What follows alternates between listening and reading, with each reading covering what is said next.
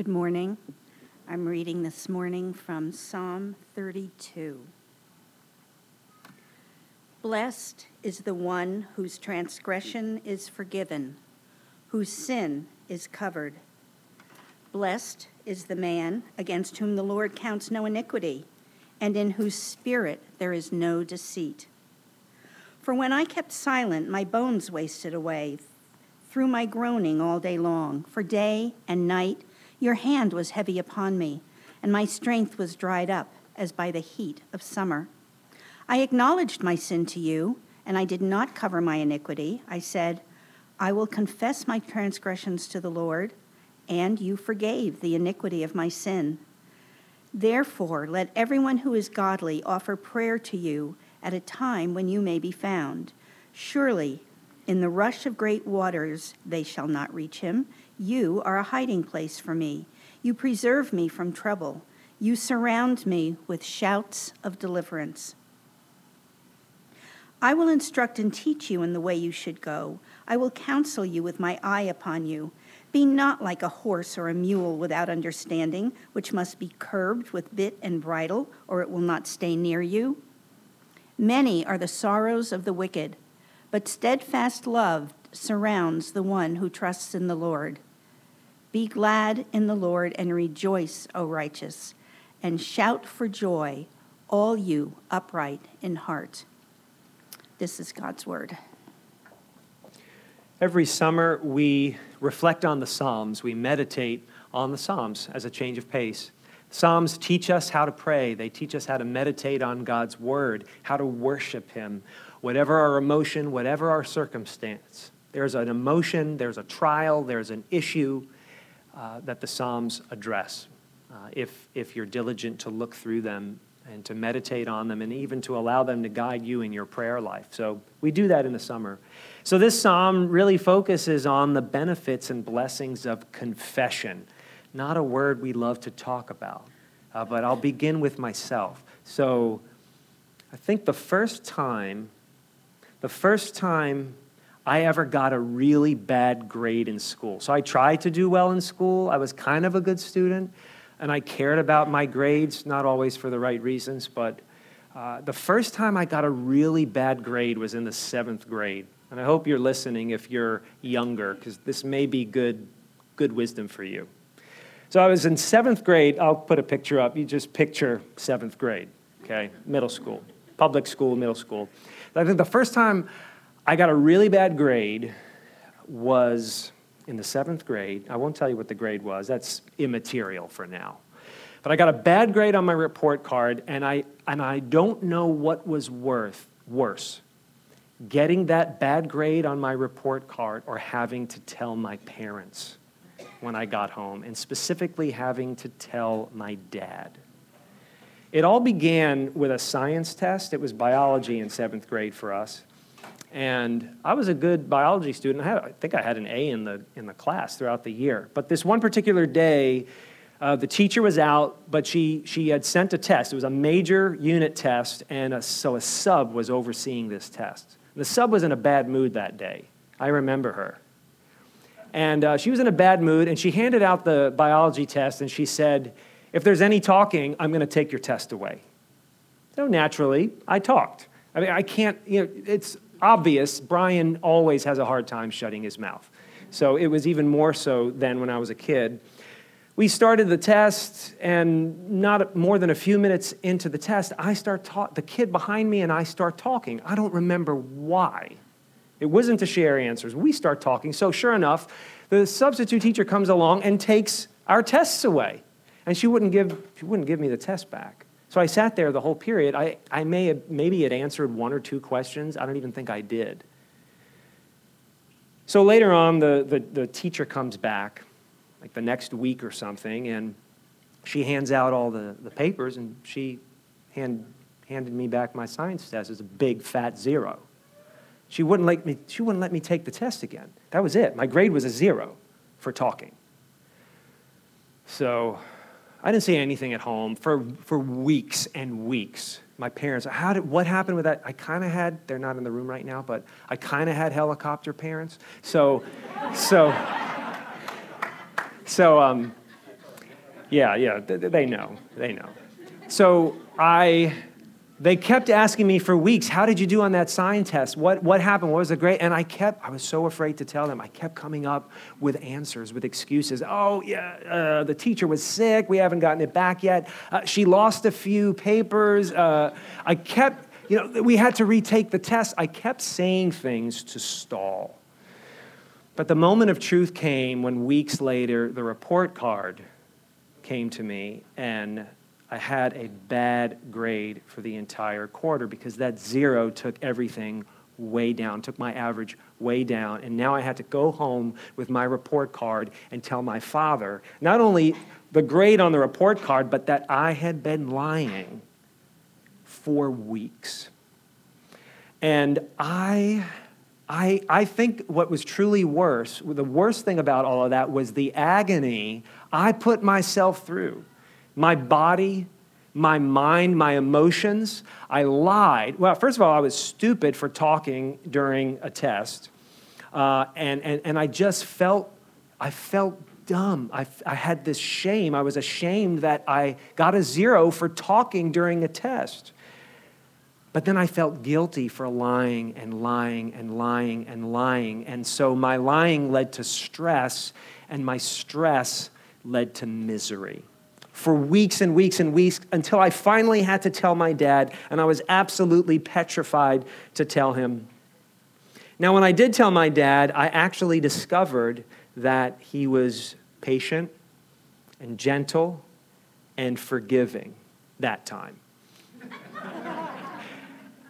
I was so afraid to say this to my dad, and actually he was generous, and he was gentle, and I saw how much he loved me. Now, it wouldn't have changed the fact that I was stupid for talking and still got a big fat 0. But my mind and my body were in agony for weeks, afraid to be honest and tell the truth. And so David writes this song. He writes this psalm about his own experience, about confession. And he says in verses 3 and 4, "For when I kept silent, my bones wasted away through my groaning all day long. For day and night your hand," now he's talking to God, "for day and night your hand was heavy upon me. My strength was dried up as by the heat of summer." David's own silence about some bad stuff that he had done was in reality torture for him. His silence was torture for him because he knew that he was guilty. If you've ever read Dostoevsky's famous novel, Crime and Punishment, the character Raskolnikov, he commits a terrible crime simply because he can, in his pride. And the moment after he commits the crime, he's absolutely petrified. He's taken by his own guilt. And day after day, his life is consumed with the weight of his guilt and the fear of being found out. Until finally, he is humbled and freed by the process of confession. And the point I want to try and make today, based on Psalm 32, is that when we have sinned, the very thing we're afraid to do is actually the first thing we must do: confess. And so David says in verse 5, after his misery, he says, "I acknowledged my sin to you, and I did not cover my iniquity. I said, I will confess my transgressions to the Lord, and you forgave the iniquity of my sin." The Christian understanding of confession leads to healing. Confession leads to healing because it allows us to know and experience God's forgiveness. The ultimate point of confession is not shame, is not retribution. It is healing, forgiveness. The blessed life, because the psalm begins with the words, "Blessed is the man," like Psalm 1, "Blessed is the man." Here's another one, "Blessed is the person." Another way of saying it is happy is the person who is a forgiven person. That's what verses 1 and 2 communicate. Blessed is the one whose transgression is forgiven, whose sin is covered. And David says, blessed is the one against whom the Lord counts no iniquity.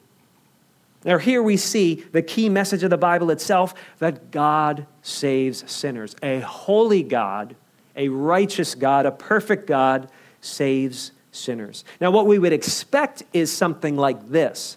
Blessed is the one who is perfect, for keeping all of God's laws perfectly. That's the way in our own nature we would think. Blessed is the one who's a good boy, who's a good girl, who always tells the truth, who never talks during a science test. But it doesn't say that.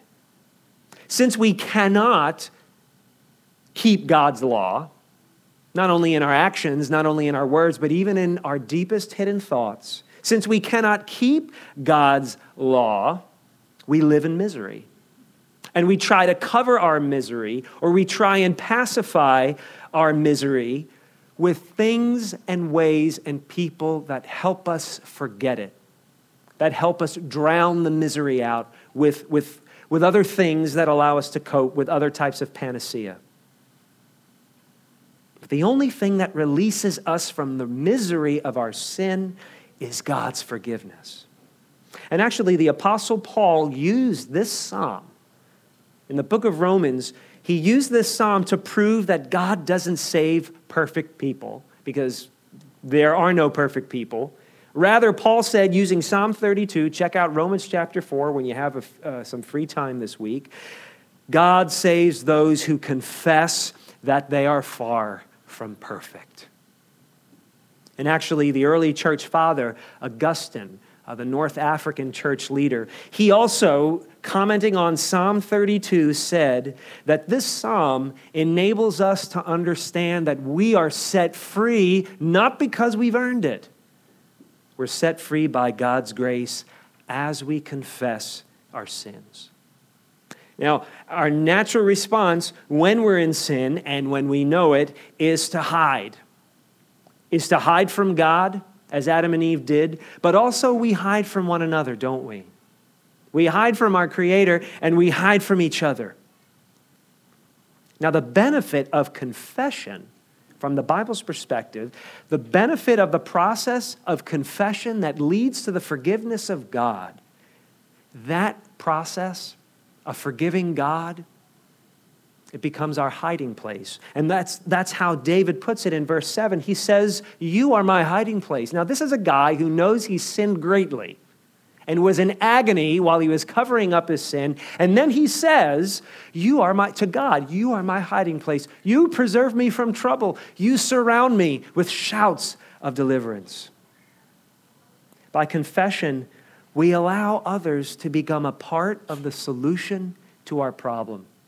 That's as intimidating as it might be. That's the beauty of confession. We expand the circle of trust and allow people who can help us to enter into our misery, to enter into our guilt and into our shame. And at first you begin with God, the true judge, the only one that has an opinion that matters regarding your sin and the guilt and the shame that it brings you. We bring God into the circle first, so that he would forgive us, so that he would cleanse us.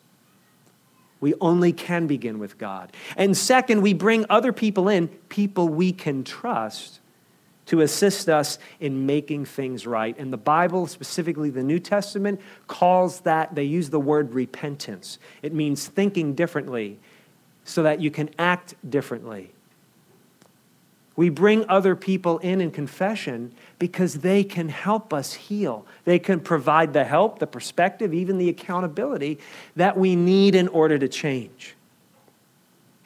And actually, the New Testament author, the Apostle John, and we read this together earlier this morning, he brings these two ideas together, bringing God in on the situation and bringing others in on the situation. He puts those two concepts together when he said, if we walk in the light as God is in the light, we have fellowship with one another, and the blood of Jesus, his Son, cleanses us of all sin.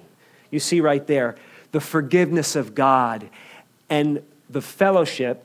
It was a business word in the New Testament. It meant partnership. Not only the forgiveness of God, but the partnership of others in turning away from our depravity toward consistent, lasting healing.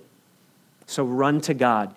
Whether you're like in 3rd grade or 5th grade or 7th grade and it's something like a science test that you're lying about, or whether you're much, much older and it's much more a nuanced sort of thing, and you're aware of it, and you don't know what to do with it, but you feel like a prisoner, run to God. He's the only safe place in which you confess in which you can confess your sin and be forgiven and get help. The things we do to cover up for ourselves, the things we do to deny our sins, our mistakes, our culpability, the things we do to forget, the things we do to deflect, the things we do to debate our way out of taking responsibility for something, these are false hiding places. I want you to think of something that you think is a shelter and it turns out to not be a shelter at all. It turns out to be a prison. When I lied about that test as a kid, it wasn't the bad grade, it was my dishonesty that trapped me where I was. And I felt guilt for lying to my parents again and again and again. And I felt shame for talking during a test and getting a 0. Guilt and shame working together to trap me where I was in my dishonesty. False hiding places never bring healing. They only isolate you further and further from God and from other people. The teacher in Proverbs chapter 28 said, "Whoever conceals his transgressions will not prosper, but he who confesses and forsakes them will obtain mercy." You know, you can get away with a lot in this world, and some very successful, powerful people do get away with a lot. And the Psalms talk in agony about that. Why do the wicked prosper? But the world's definition of prospering and God's definition of prospering are two very different things. And so the proverb says, when you conceal your transgressions, you will not prosper in the way that truly matters. But you will prosper when you confess them, because prospering has all to do with obtaining the mercy and the grace of God. God promises forgiveness. He promises. He's not like, well, maybe you'll get forgiveness if I'm in a good mood. He always promises forgiveness because he always has it to offer. I'm a sinner.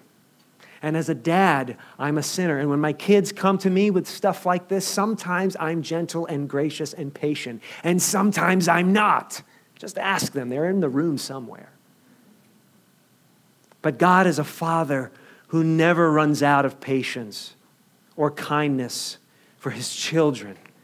Because of what the author of Hebrews said, talking about Jesus Christ, God's only son, if you're a Christian, your big brother. Talking about Jesus Christ, Hebrews said, Christ appeared once for all at the end of the ages to put away sin by sacrificing himself.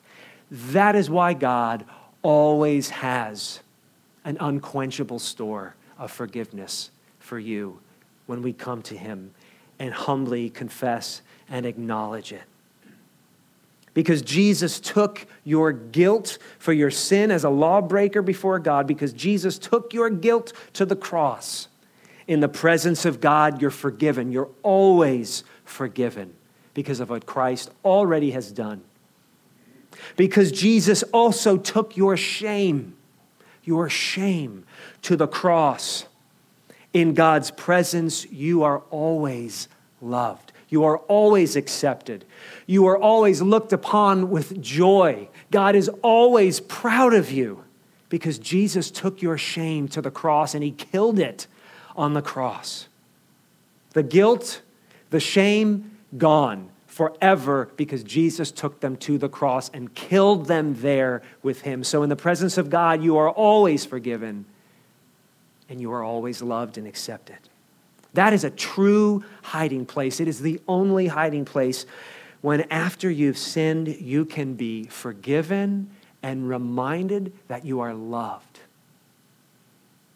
When we sin, the very thing we're afraid of is the very thing we must do. Confess it. Confess it to your Creator. And as appropriate, confess it to people you trust who can help you heal. I think some of the reason we're so afraid is because people get involved who don't have our best interest at heart. And they press down on our guilt and they expose our shame. We have to be wise. We bring something to God and we ask for wisdom. To whom do I bring this to? The Bible wasn't lying when the book of James says, confess your sins to one another and pray for one another that you may be healed. So run to God, your only hiding place. Receive his forgiveness. That's the first step towards healing. Then ask others, other sons and daughters who are all forgiven sinners as well. Ask others you trust to help you heal. And that is the word of God from Psalm 32 for us today. Let's pray. Our Father, it's a simple message that this song reveals to us, but it's a deep one and it's a painful one. And Father, we ask for your help. We ask that you would impress upon all of us, whatever our age is, whatever our situation is, whatever we are tempted to do or not do or say or not say or think or believe or not believe, we ask for your help. We ask that you would reveal to us your goodness and your grace. We are terrified, Father, because you are holy and perfect and you seem distant. But Father, show us how you are also near. How in your Son, Jesus Christ, who is meek and gentle, who could have come to condemn us but didn't, he came to save us. Help us to see Jesus. Help us to be convinced of his goodness and his love and how he treated sinners. Help us to approach him in confession. And in his name, help us to approach each other. And in his name, help us when we're on the other side of a confession, when we're the one listening. Help us to be gentle. Help us to remember that we stand forgiven in your sight because of your grace, not because we've earned it. May this be a safe place, Father, this church, this congregation, for sinners to receive the forgiveness of God and the patience and gentleness of his people. In your name, amen.